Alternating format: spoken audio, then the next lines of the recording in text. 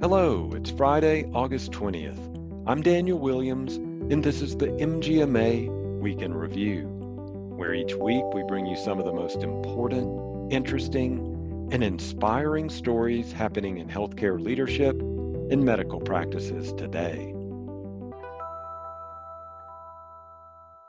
We begin this week with an article on physician compensation.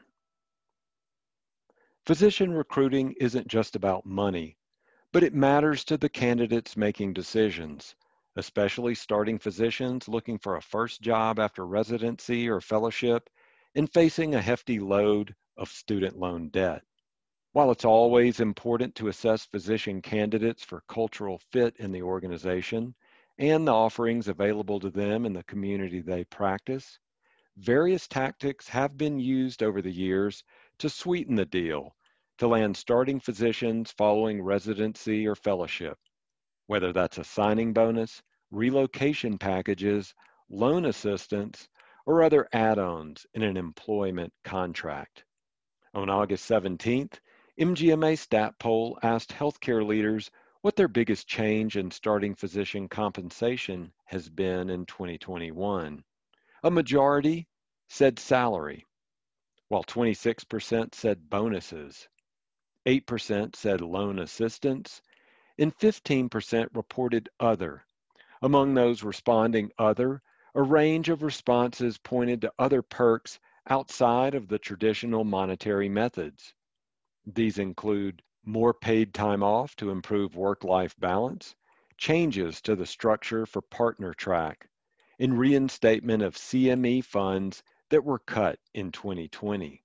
The restoration of bonuses and CME funding for physicians comes after a turbulent 2020, in which 82% of healthcare leaders reported that some or all their providers' compensation was impacted amid COVID-19.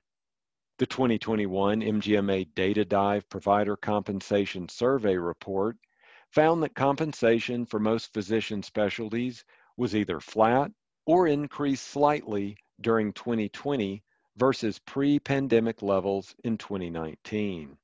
And earlier this year, a June 8th MGMA stat poll found that about 1 in 4 medical practices have added or increased benefits for employees in the past year. If you want to become part of this healthcare discussion, sign up for MGMA Stat and make your voice heard in our weekly polls. Sign up by texting STAT to 33550, or you can visit mgma.com/stat. Our next article takes a look at some regulatory news. This week, MGMA sent a letter to Centers for Medicare and Medicaid Services Administrator Chiquita Brooks LeSueur, urging the agency to use its authority under the Affordable Care Act to prohibit insurers and their payment processing vendors from imposing electronic funds transfer fees on medical groups. A recent MGMA stat poll indicated that 57% of medical groups report being charged fees by health insurers and payment processors to accept reimbursement through EFT direct deposit. This is a dramatic increase from the 26% who reported paying these fees only a year ago. The poll also showed that practices are typically charged 2 to 3% of the reimbursement amount with no clear value add.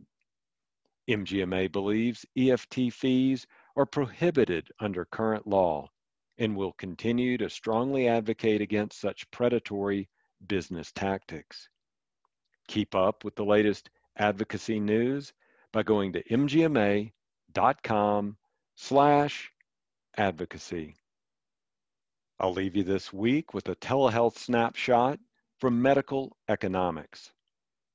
Nearly 1/3 of adults in the U.S. report that they've had a telehealth visit with a doctor for themselves or a dependent in the past year, showing the growing use of the service spurred by the COVID-19 pandemic.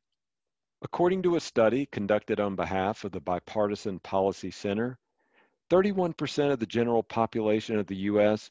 had a telehealth visit for themselves or a dependent, but an even greater share of adults over the age of 65 have taken advantage of the service. Among Medicare beneficiaries, 44% reported having a telehealth visit within the last year.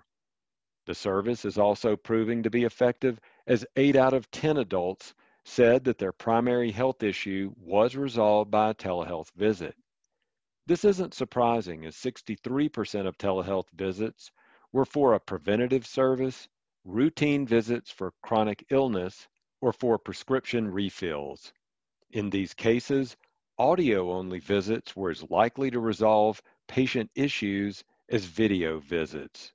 On a good note, the telehealth boom is keeping capacity open in emergency departments and urgent cares, as 1 in 7 people who have had a telehealth visit would have sought treatment in an emergency department or in urgent care if the service was unavailable.